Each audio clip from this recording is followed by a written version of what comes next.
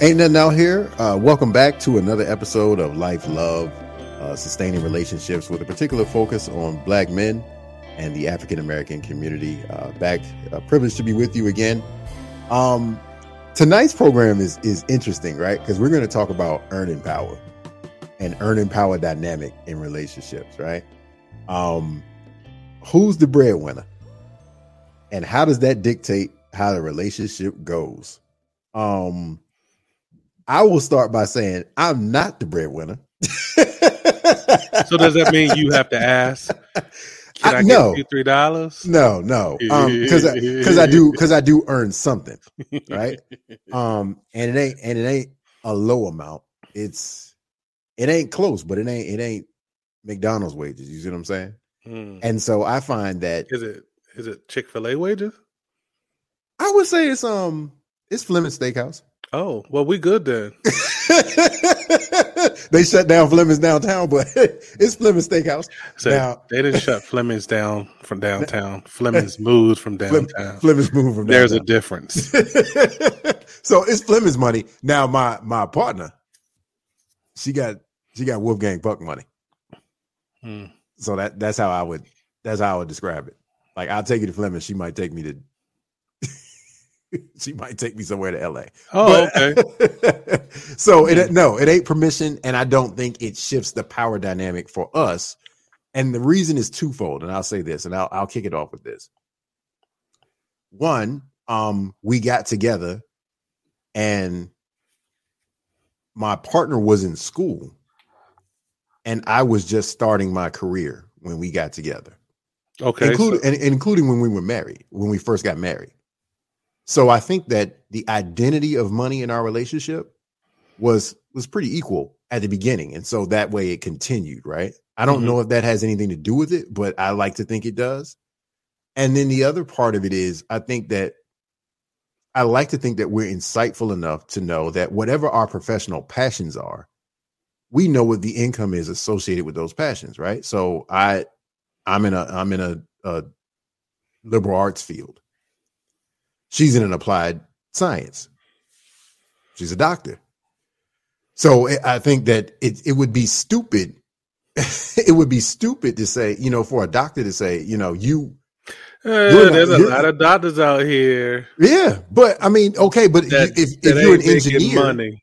That's true. Okay, but if you're maximizing your potential, and your field and your chosen field is one where you don't have a choice but to make money if you're working in that field. Like, look, in our group, we know engineers, we know physicians, we know business people. They make big money, honey. They make very good money. You make big money, honey. Let's not hold up now. I'm just a humble servant of the people. That's all I can say. Both of us make pretty good money, but I think individually, right? But I think you're absolutely right. Right? I think that first off, I don't think money should be a factor. In my mind, right? I think that you meet somebody and it's either you click or you don't. And I think that's something that we gotta have a show to parse out. Yeah. Because I think that sometimes we get so consumed with these tiers, this caste system of eligibility based upon social economics. And you might be blocking your blessing because you're looking for somebody who got the same letters behind their name as you do, but can't value the person that you are. Right. So I think, that's another show. We're going to acorn that. But my question to you, I guess, to kick it off, because you've already given a disclaimer that your partner is smarter than you. She look better than you, and she make more money than you. She make more money than me. You've already said those things, right? I'm down bad, bro. So, because that is in fact the case, my question to you is basic, really quickly. Is it important to? Do you feel that it's okay or important to okay your partner's professional ambitions? Like, do you think if you or your partner going forward with a job opportunity, does there have to be some type of blessing at home to pursue that endeavor, or can the person just weigh what they believe is important, and go for the gusto? That's a good question. I would think yes and no, because I like to think a strong couple would take into consideration a career choice that involves their partner, even if before they talk about it, right? So you will say, hey, I'm looking at a job that's going to require this, whether it's a lot of travel or you have a hectic schedule where you're out of the house a lot, or if you have to move. I like to think that a good relationship will take those things into consideration before even applying or interviewing. So you're saying, or what I'm hearing you say are things. What I'm hearing you say is that there are some non-negotiables associated with if a perfect partner will be able to reconcile the non-negotiables that you guys have discussed, to know what is an option and what's not an option prior to. That's what I'm hearing you say. I feel like for career, there's not too many non-negotiables unless it's something that just is untenable. So I'll give you an example. My partner's job, it's untenable for us to move. She has her own business, right? So we couldn't move to LA and she keep her business and run it the way she want to. So, but you could take a job in LA. I could take a job in LA and go, and we would make it work, right? Okay. At least for how long it would take. So you just said before that knowing the parameters of knowing the bandwidth of your space. Yeah. Before you accept an opportunity, you have to weigh those things. Yeah. With all that you got going on, is it honest to say that you would take a job in LA? It depends. So here's how I would couch it. Because I want to hear this lie. No, it's not going to be a lie. Listen. If, for example, so I work in communications, right? If I was to be the PIO for the LA Police Department, then no. That would be, it might be more money, but it ain't something that's you can't say no to.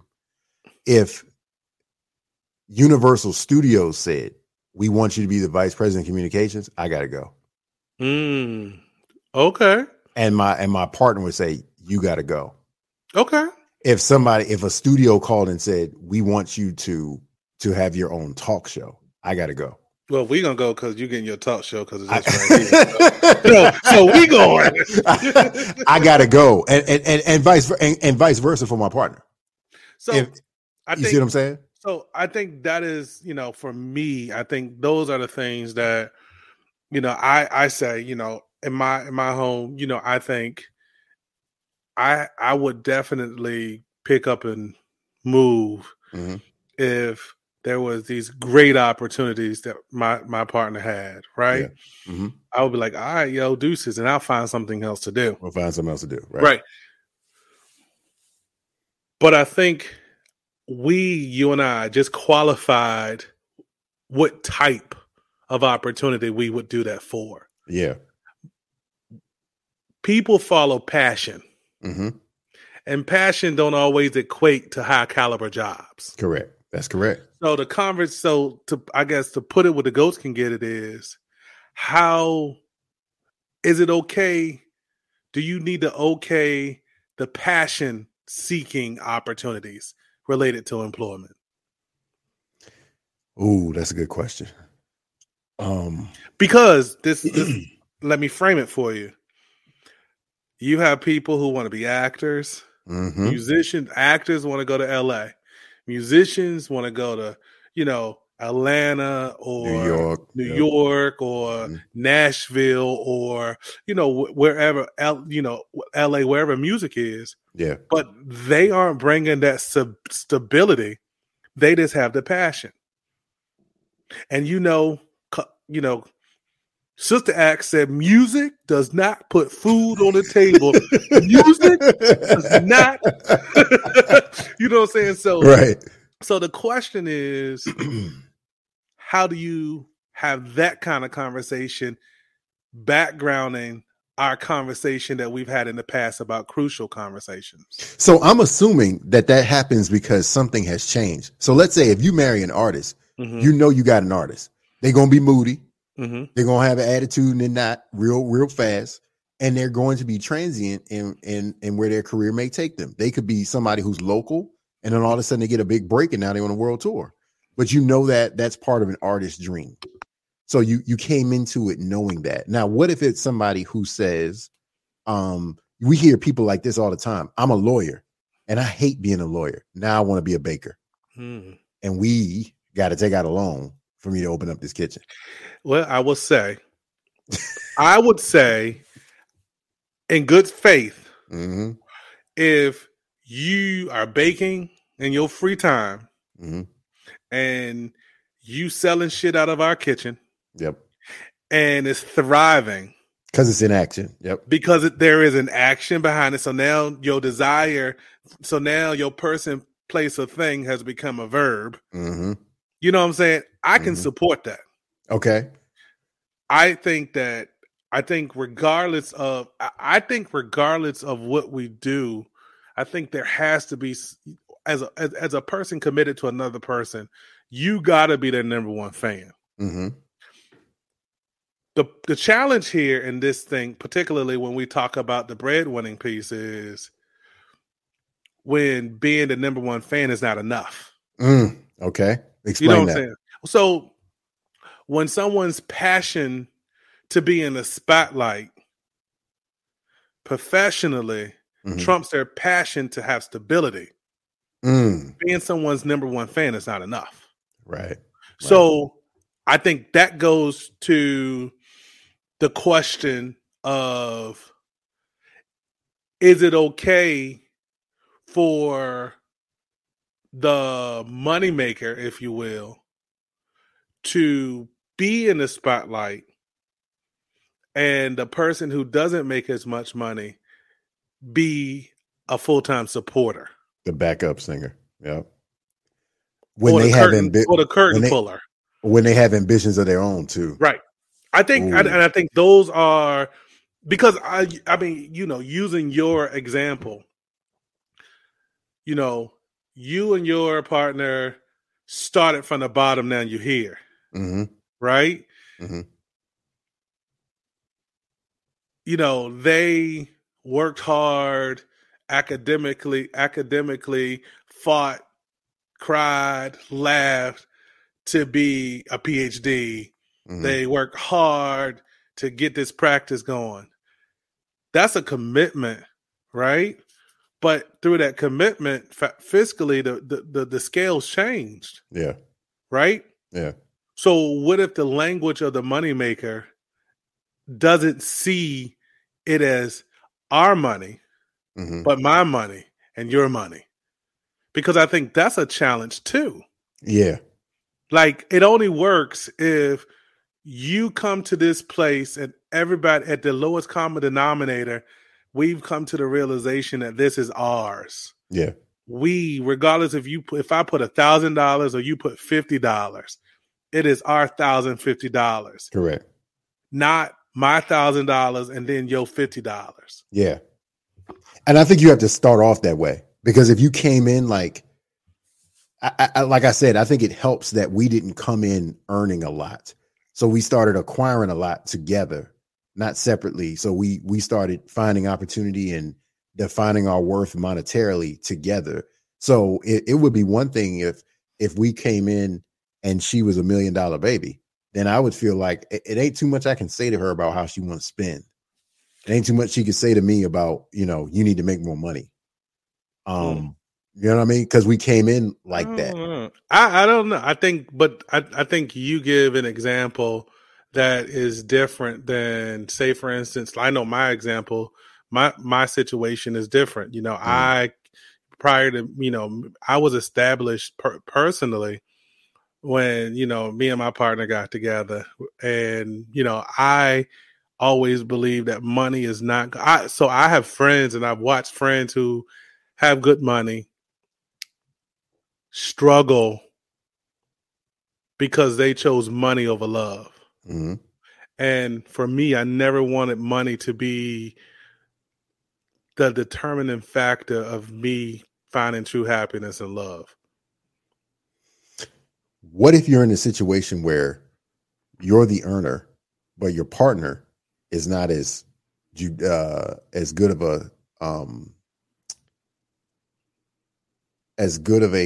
what's the word I'm looking for? A manager of money. You make most of it. They're more frivolous with it than you are. Do you put your foot down? I think you have to. I don't think you put. And I think it's about how you frame the conversation. Mm-hmm. It has nothing to do with that person spending money. It has everything to do with that person spending money recklessly. So you wouldn't leverage and say, "I'm bringing the majority of this in here, and you're spending the majority of it, and that's not fair." No, I don't think that's right. Okay. I think that if you've established a protocol mm-hmm. that this is ours foundationally, not mine, not yours, but ours, then you can't get upset and say, let me get my basketball and go home. Right. This is about fixing something that's fixable. Mm-hmm. This is about having a conversation and sharing with this person, I don't mind you buying shit, but you have to understand that we have to budget our stuff because we still want to take trips. Mm-hmm. We still want to buy stuff. You know what I'm saying? And it's not advantageous for us to spend money recklessly. How much of that do you think is? Well, let me say this: who sets the agenda for that in the relationship, no matter when? So I think because I think there's two things that we're talking about. We're talking about money and budget, and the power dynamic, and budgeting, and the power dynamic associated with that, and who sets the agenda for it, and then the nature of work. So, for example, like if you wanted to run for mayor, mm-hmm. is that something where if your partner says, "I don't want you to do that," it would impact your decision? Yeah, because that's not necessarily money. But that's talking about that's time and that's commitment. Exposure, commitment, all that kind of stuff. And I think, absolutely. If even if I wanted to take another promotion, mm-hmm. if my better half is like, I don't want you to do that, guess what? I'm probably not going to do it. And I'm not going to do it because I think I'm good. My retirement's going to be great. Mm-hmm. It could be greater. But, I don't want to be in a position where my home life is suffering because I'm giving something to a company or an organization that organization is temporary. Mm-hmm. Like, regardless of how we look at work is a temporary means to being able to allow you to do the things you need to do for your family and yourself. That's the way I look at work. How do you build the trust where you feel like your partner, if they say yes or no to your vocational dreams, that they're not doing that just because they're hating on me or they're jealous or because they don't like change? Is that something you have to build up? Is that something that starts from the beginning? I think it starts from the beginning. Because I don't think we ever talked about that. Like, I don't think we had a conversation like in the beginning, like, yo, we won't move. Like, we're always going to be here. We just kind of settled into that. You know what I mean? So I think we had a conversation about, so I will say, I can retire in 6 years and my partner is a little bit younger than I am and they don't have that same luxury. Mm-hmm. But I was like, hey, babe, when I retire, I would like for you to retire. Okay. So we can live life and enjoy life. Now, on the same schedule. Right, because I don't want to travel by myself because I'm whatever, right? So of course that's one of those things that they got to think about to see if that's what they want to do, and if that means if they say no, then I'll work a few more years. But my cutoff is my cutoff, and guess what? Mm-hmm. I'll figure it out. But mm-hmm. I think yes, and then like even moving at retirement, I've had some conversations about that, and was like, I had some, and I was like, leaving Maryland would be great, but not great, because one of the things I said, I was like, that means we have to make new friends, learn new, everything over again. It's like, just stay where you are and travel. It's interesting because when we talk to people, it's almost like you hear people whisper or they will allude to, I don't like the way they manage money. I wish they would da-da-da-da-da. And it's almost like this undercurrent of dissatisfaction. Not like we about to split up or something is really wrong, but it's dissatisfaction, right? And it is dissatisfaction. I think it hurts. Particularly if you are with someone who is more frugal than you, or a less frugal than you, I would say. It hurts to see, it hurts your spirit when you see people, spending money like, whoa. It's like, oh, okay. I think that hurts. And I think it creates internally, I think it creates a degree of disdain. But I think the bigger issue is sometimes we don't know how to have conversation about why it hurts. Yeah. Because I think a lot of us put a lot of emphasis on money, because I think in my profession, I think a lot of people spend a lot of time defining themselves by title. In some professions, it's about how much money they make. But at the end of the day, I think those two facades of characteristics really have no value, because those jobs are only there for a short period of time. Right. So, if money shouldn't be, in my mind, money shouldn't be the thing. And then I will say, I'm speaking from a position of financial privilege, right? Because if I want to go get something, I can go buy it, right? So in my mind, I feel like money shouldn't be the thing that we spend so much time paying attention to that we lose sight of reality. Yeah. And guess what? I think if someone spends money like that, then you have to change the way your household manage money. If you're coming into a relationship, how do you, when it comes to money, how would you distinguish a red flag versus we're just different and that's okay? Because I would think if I would say a red flag, before you go any further, a red flag is when people spend money, don't have it to spend, and then you asking somebody for money. That's a red flag. I also think it's a red flag when people, if they make more than you, got something to say about how you do what you do with yours. Y'all haven't unified anything yet. Well, I don't necessarily. Oh, okay. So I would say, because I'm thinking if people out here listening, like, yo, I'm in a really good relationship, I'm thinking about getting married. But here's how they talk about money, and I don't know if I like it. You see what I'm saying? But I think, look at the root, right? Why does a person talk about money the way they talk about money? Sometimes talking about money stems from the never having it. Amen. Like black folks, like real talk. Like I can tell you, I was always afraid to talk about money because I didn't have no money to talk about. Yeah. Right. And now that I do got some money, I talk about money, but I don't talk about money, if that makes any sense. You don't talk about how much you got. No. It's none of nobody's business. Right. But it's important, I believe, it's important for people to know that it's okay to have disagreements about money and how money is to be spent. Just like it's okay for your partner to make more money than you or less money than you.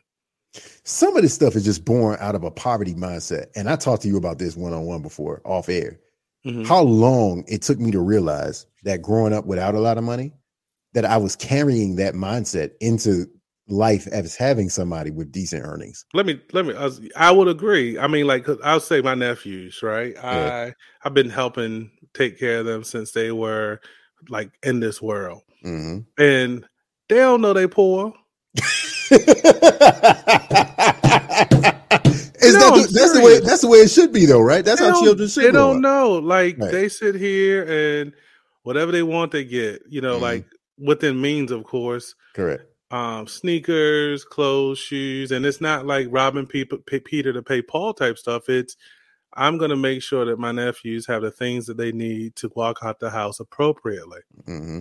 You know, but they go to work. They got a little side job. Well, it ain't no side job. They got a job, but it's one of those things where they don't have to worry about those sorts of things. Yeah. You know, and I talk to them about money. I have shared with them how much it costs, what my mortgage is. How many hours do you have to work to pay the mortgage? Mm-hmm. That's how it breaks down. Right.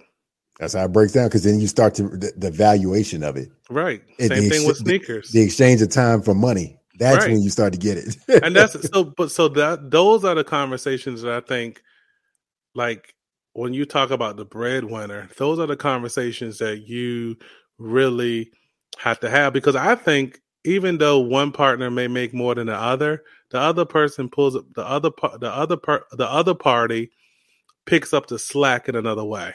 Yeah. And that time is also money. Yeah, amen. You wrote an interesting note that I've been trying to wrestle with: patriarchy and money, right? Oh, and I think, and I don't think it has to go just necessarily to men and women, but it does, because most of the time I think we have to look at patriarchy from the standpoint of how we've been raised to believe. Yeah.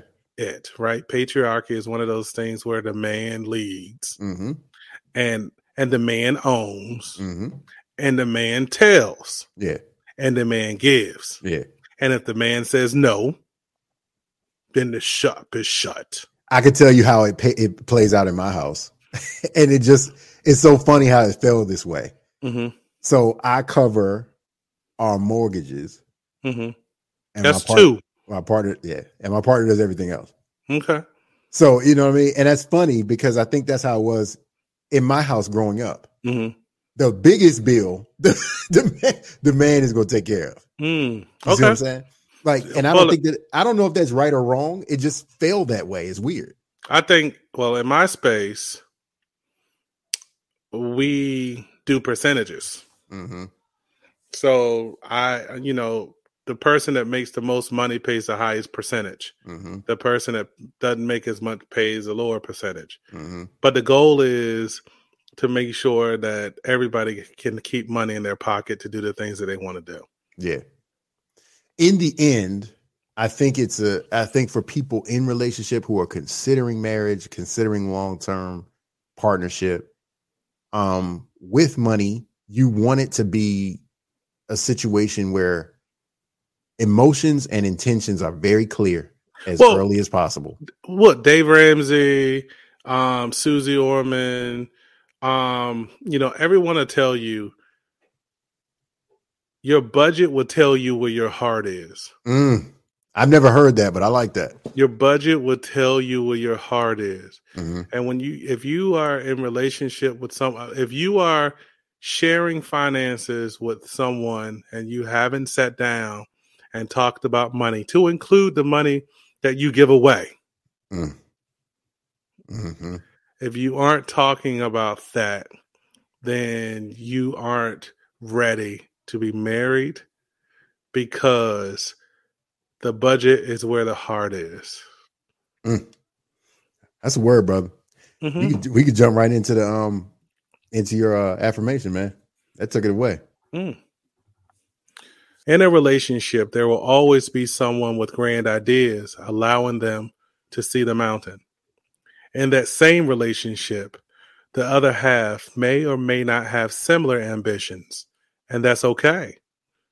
Beloved, to be in a relationship with the person that you choose to spend your life with means, regardless of the idea, we are standing together. If your dreams take you to the top of a mountain, your ace boon coon is there with you. It also means if your partner dreams differently, you are with them too. See, pride can destroy any good thing left unchecked, but the commitment to love and support each other somehow enables all situations to be both and. Perhaps not at the same time, but in time. Man, you got it, brother. A word indeed. We appreciate everybody out there for checking us out. Again, Ain't Nothing Out Here is the website. We will see you next time. Thanks for checking.